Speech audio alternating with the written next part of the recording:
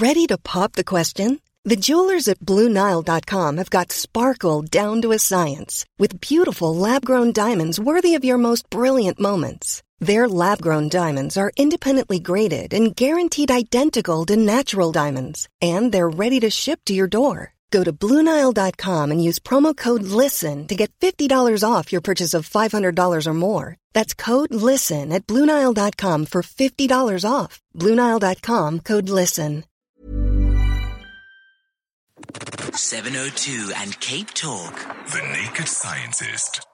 With Dr. Chris Smith. Chris, a very good morning, a happy new year, and welcome back to the show. Morning, Africa. Happy New Year to you too. Does it matter, New Year, the stroke of midnight on the 1st of January of any given year in the bigger scheme of things, or do we just make a fuss about nothing really? Well, it's all arbitrary, really, isn't it? I mean, it's a good question. Why do we attach so much significance to the 1st of January? The 1st of January is only an important date because we decided that was an important date. It could be any day of the year that we decide to start the year. And indeed, some cultures, some people, some previous races way back in history did have a different calendar. We use the calendar that was largely foisted upon us by Julius Caesar, the Julian calendar. And we've made a few tweaks and adaptations since and added leap years and things. That's pretty much what we do because that's what they did, and we just inherited it and decided not to change it.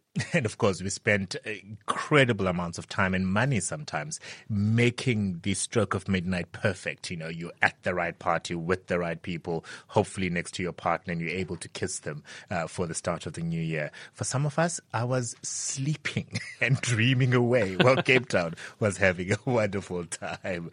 Well, Dr. Chris Smith is here for half an hour to answer all of your science-related questions. And Chris, your first call is from Bohosi, who's called in from Kelvin. Hello, Bohosi. Gentlemen, good morning and compliments to both of you. Thank you. My question is based on this phenomenon of time. On Earth, we measure our time by the number of times that Earth rotates on its axis, and again, the number of times that it revolves around the sun. For instance, the Earth revolves around the sun in 365 days, and we call that a year. It has revolved with me, for instance, 75 times. So that is why I say I am 75 years old. Now, my question is, if I'm in a spaceship traveling intergalactical at velocities nearing that of speed, how do you measure time, and will I actually age in those circumstances? You've been watching far too many movies, Bohosi, but I think it's a very intriguing question. Thank you very much for asking it. Chris? Hello, Bohosi, and congratulations on reaching the ripe old age you have. Now, the answer to your question is that we didn't know the answer to this until Einstein thought about it, and then subsequently we have been able to prove him correct. And this is something called special relativity, and relativity means that, or the premise of relativity is that the speed limit of the universe is the speed of light. Basically, nothing can break that speed limit. But if you approach that speed limit, then because everybody measures the speed of light as travelling at the speed of light, and it doesn't matter whether they're moving or not when they make that measurement, the speed of light is a constant, then time itself has to warp in order to keep the speed of light the same. So if you were to go in your spacecraft and you travel incredibly fast, time will continue to tick for you as it always has. If you had a clock that was a very accurate clock and it's ticking down the seconds, you would not see time changing for you. But someone measuring you would, because you're travelling incredibly fast, and they would see the light coming from you at the speed of light. So to keep time, or to keep the speed of light the same, the time that you were travelling for you would be a lot less than the time it's travelling for them.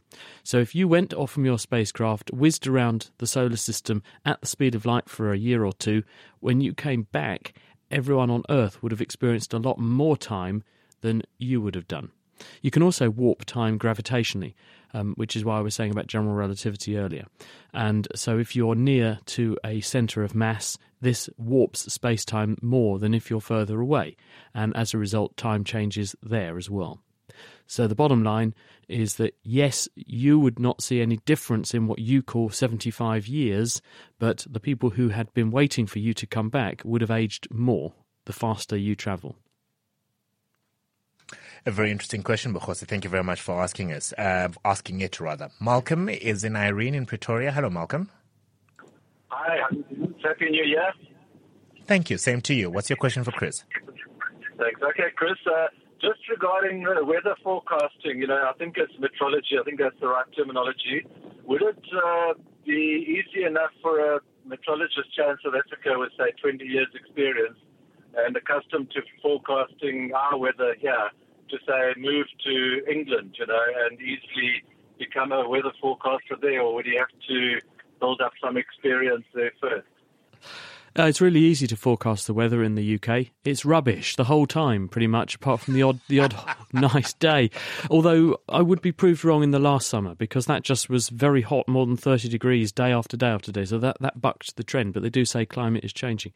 The answer is that the principles that meteorologists use to forecast the weather are the same. It's all about physics, and it's all about how masses of air and thermals move around. Those principles apply wherever you are. What informs how good those people are is the information they have to work with. And most of that information is gathered by devices like satellites and temperature measuring devices, and it's integrated, put together into a model of what is going to happen using an enormously powerful computer system. So the more information you have to use and the more powerful your computer system, the better are going to be your predictions. Now, in some parts of the world, the data gathering is incredibly good.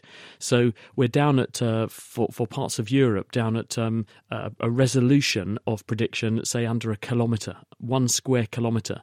You can literally say that patch of the country, the following is probably going to happen today based on the information that we have. In other parts of the world, the data is far more sparse, and in other parts of the world there is no information over some of the oceans and where people aren't. We just don't have satellites covering those areas, so we're not watching the area changing very much there, so we have no information on which to base a model for that part of the world's surface. And you probably guessed it, we have investment in where the people are.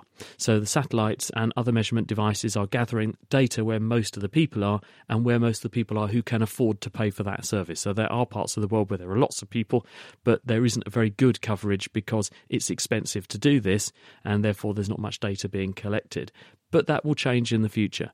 But on the whole, your South African meteorologist could apply for a job at the Weather Centre with the UK Met Office, and their skills would be A, very useful, and B, they would probably have no problem, apart from some little bit of experience of obviously how fickle the weather can be in Europe, but they would have no problem making weather predictions based on the information made available to them there. Malcolm, good question. Thank you very much. Johan is in Hartbeespoort Dam. Hello, Johan. Good morning to both of you. Good morning. I wear my cricket whites and go for a short walk following a bunch of zebra. And within 5 meters, I've got brown marks all over my clothing. Why is it that animals with white never seem to get dirty? That's a good one, actually. Chris? Yeah, well, I think there are a couple of things going on here. I'm going to speculate because I don't know for sure, but part of it is that the zebra, if you get really close to the zebra, the white is, which you can't do, of course, because they're so fickle, they just run off, don't they? But the white is going to look dirty the closer up you are, but the contrast of the white with the black means the white still looks very, very white up against the very, very dark patches. So that's part of it. I think it's a contrast thing. When you're looking at a pure white surface, it's easy to spot the dirt. Whereas when you're looking at something white with some black stripes on it, or should that be black with white stripes on it, then the white is a strong contrast with the black, even if it is dirty. The second thing is that these white stripes are made by lots of hairs, and those individual hairs are covered in various things that give the zebra its performance, as in the reason it's got those colourings, we think, and this is, we think this is the case, the reason that a group of zebra are called a dazzle of zebra is because that dazzle pattern is thought to make it much more difficult for, based on the visual systems that predators have, for them to be seen in the bush. And so they have evolved ways of making sure that they preserve their dazzle pattern.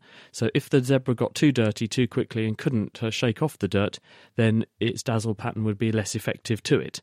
So I think probably there are also mechanisms that make sure that the white hair, the keratin, which is the protein in hair, sheds the dirt and keeps the zebra as clean as possible, probably because the dirt finds it hard to stick uniformly across the zebra's hairs. It just falls off, and for that reason the zebra stays fairly clean, and that keeps its dazzle pattern active, and that hopefully means it can get away from the predators. Johan, thank you for your question. Basanu is in Krugersdorp. Good morning. Good morning. Good morning, Basanu. Hello. How are you? Very well, thank you very much. How are you? I'm good. I just want to ask from Dr. Chris that how is it possible, or how does it happen when you twist a toothpaste tube, its colors, when you squeeze it out, they remain intact and they don't mix up. I just want to know how does that happen. Basanu, thank you very much for that. So why is it when I brush my teeth, the blue is blue, the white is white, and the green is green? Have you ever chopped into a toothpaste tube? Because those people who are intrigued by this question, including me, have in the past wondered this and thought, right, I'm going to find out. So you actually, unfortunately, have to surrender a new toothpaste tube to do the experiment. But if you chop into one, you'll see that actually in the toothpaste tube, you don't have a compartment with a uniform stripe like a stick of rock all the way down the tube, and you then squeeze it and it perfectly dispenses this stripe out of the small nozzle. Actually, there are different compartments inside the tube of toothpaste, and there's a solid sort of, if we imagine it's white toothpaste, you have a core of white, and then closer to the end of the toothpaste tube there are side channels which add on to the stuff being squeezed out some of the colour around the edges. And if you're feeling really nefarious, what you can do is, with a slightly emptied tube of toothpaste with the cap on, if you squeeze it all round, especially the edges up near the neck, and you squeeze it nice and flat and redistribute the toothpaste round, you can empty those compartments at the sides, at the top, into the main compartment and mix it all up, and you end up with this stuff that doesn't look very appealing to brush your teeth with. It looks a sort of mauve colour, especially if you've been using toothpaste that have a red and a blue and a white stripe. You end up with all three blended together to make a sort of purple mush. Doesn't look quite so nice, but it does prove the point. So number one thing, if you're willing to surrender a tube of toothpaste, cut into it and you'll see what I mean. There are side compartments that add the colour. Number two, if you're feeling less daring but you don't believe me, mush the toothpaste up and you'll see that the stripes all merge into one. And number three, wait till you finish the toothpaste tube and then cut into it, and you'll see the now empty compartments inside that would have contained the colour. I had no clue. Basanu, thank you for asking the question. Minnie is in Alberton. Hello, Minnie. Hello there. Happy New Year to both of you. Thank you, Minnie. Same to you. My question is, if I'm on one side of a palisade fencing and a car comes from my left to my right, for instance, the wheel turns, but it looks as if it's turning backwards. I know what you mean. So, what do you call that thing in the middle of the wheel? The hub. The rim, basically. The mag wheel rim, whatever it's called. That looks like it's turning backwards as opposed to forwards. Backwards, yes. What causes that? Are you referring to this being during the daytime or at night time? No, during the day. Okay. As I'm sitting on one side of the palisade fencing, the car's passing from my left to my right, but as it goes past, it looks as if the wheel is turning backwards instead of going forward. Righto.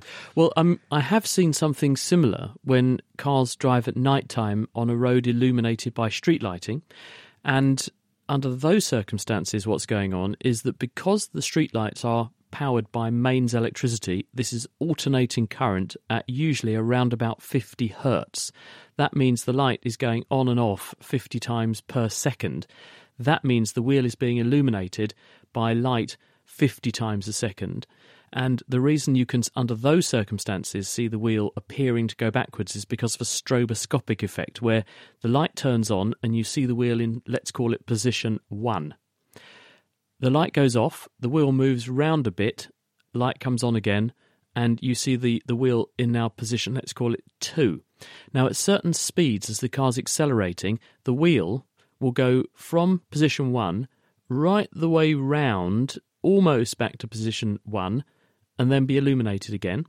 So it looks like it's gone not from position 1 to position 2, but to position 1 backwards.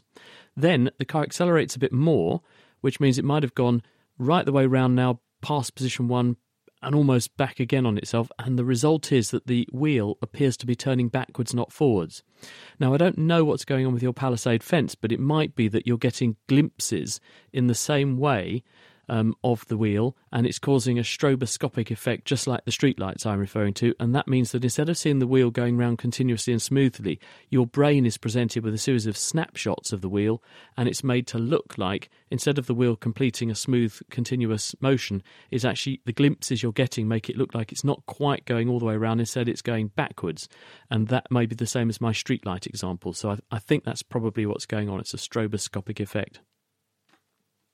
Minnie, thank you for your call. Johannes is in Pretoria. Good morning. Good morning. My question is, when you look at the flight speed at the maximum altitude and when you look at the clouds, it looks like it's moving very slow, like maybe 10 kilometers per hour. But when you look at the average speed of the flight, is about maybe 800 or more. So I would like to know what is the logic of that. It's a good question, actually. So when you're inside the plane, you know that the plane is going at between, 800 and 950 kilometers an hour, depending on the power of that engine. But it actually feels like it's going very slowly than that. Chris? I thought you were going to say, why does it look like the clouds are going really slowly from the ground surface? But that's because the clouds are a very long way from you. And if you look at the clouds relative to an aircraft, it depends on the altitude of the clouds, because the further away the clouds are, then the greater the distance they're covering across the sky, and therefore the longer they take to do it. So the longer it looks to you like they're taking to do it, and therefore it looks like it's a slower motion. The aircraft may be flying at a much lower altitude. When you're in the aircraft, you're moving, but so are the clouds moving. And therefore, your perceived velocity, your perceived distance over the clouds is the difference between the speed they're moving at and the speed you're moving at.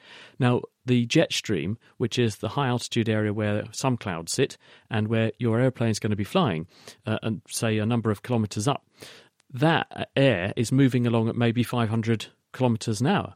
So some of the clouds may be being whooshed along very, very quickly up there. So actually it doesn't look to you like they're moving very quickly because you're moving with them. If you flew in the opposite direction, then they would certainly maybe look a bit faster. But aircraft try not to fly into the headwind too much because that would increase their fuel burn a lot. So that may be part of the reason for your observation. All right. Mantwa is in Pretoria. Hello, Mantwa. Hi. Hello, Africa. Good day to the Naked Scientist.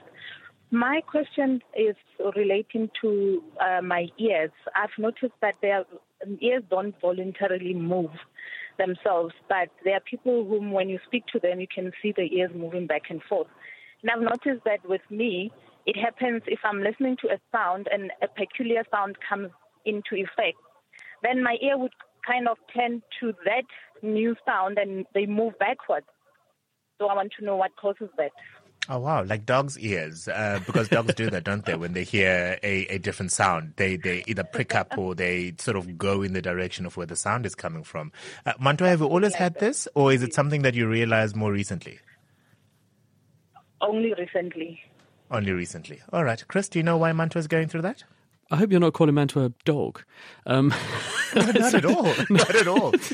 I'm appreciating the incredible skill that dogs have in being able to pick up sound, actually, and seek them out, and using their ears, I would imagine, to be able to do that, obviously. So I'm celebrating her ability to hear and to listen more so than calling her a dog. Please, Mantwa, I'm not. Apologies.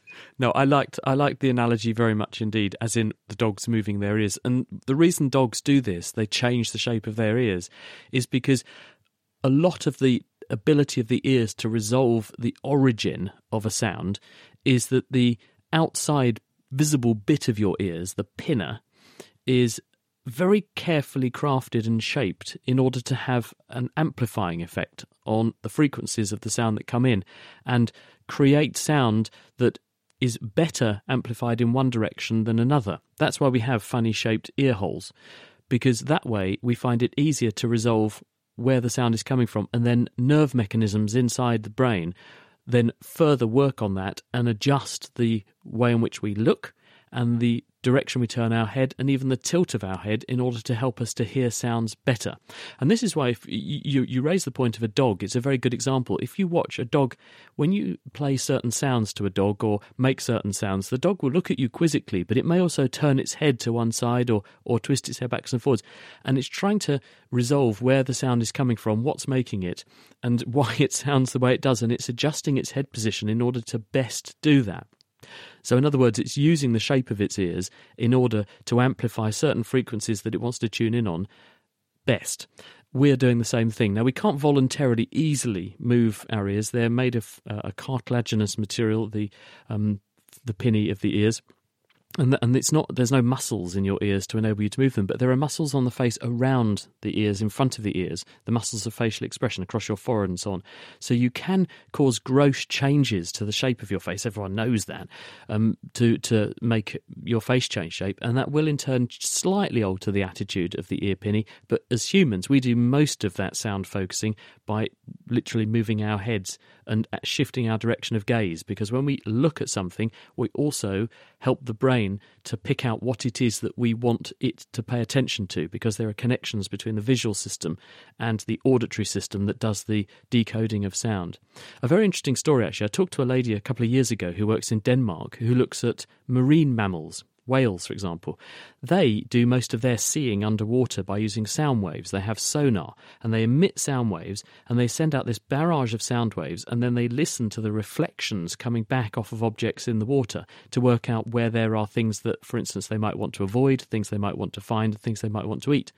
The question is, though, if they're not careful, when they're first looking for something, they're going to spread the sound over a very wide area of water. But as they get close to the thing they're going for, if the sound was spread out over a very wide area of water, they would have real trouble working out where the sound was coming back from.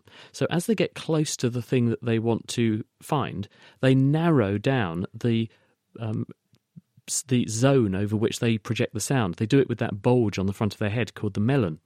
And what this person found out is that in these animals, the way they do this is they use the muscles that we use to change the shape of our face and smile and grimace and roll our eyes. They use all those muscles up on their foreheads to reshape that blob of fat, the melon, so that they can use it to focus the sounds that they produce. So some animals do effectively change the shapes of their faces and heads to hear better. And dogs are one. These marine mammals are another. Manto, that was a very fascinating question. Thank you very much. And thank you, Chris. You'll be back with Eusebius next week, Friday. And for more about The Naked Scientists, you can visit their website at thenakedscientists.com. Thank you very much for all of your most interesting questions. Botox Cosmetic, onabotulinum toxin A, FDA approved for over 20 years. So, talk to your specialist to see if Botox Cosmetic is right for you. For full prescribing information, including boxed warning, visit BotoxCosmetic.com or call 877-351-0300. Remember to ask for Botox Cosmetic by name.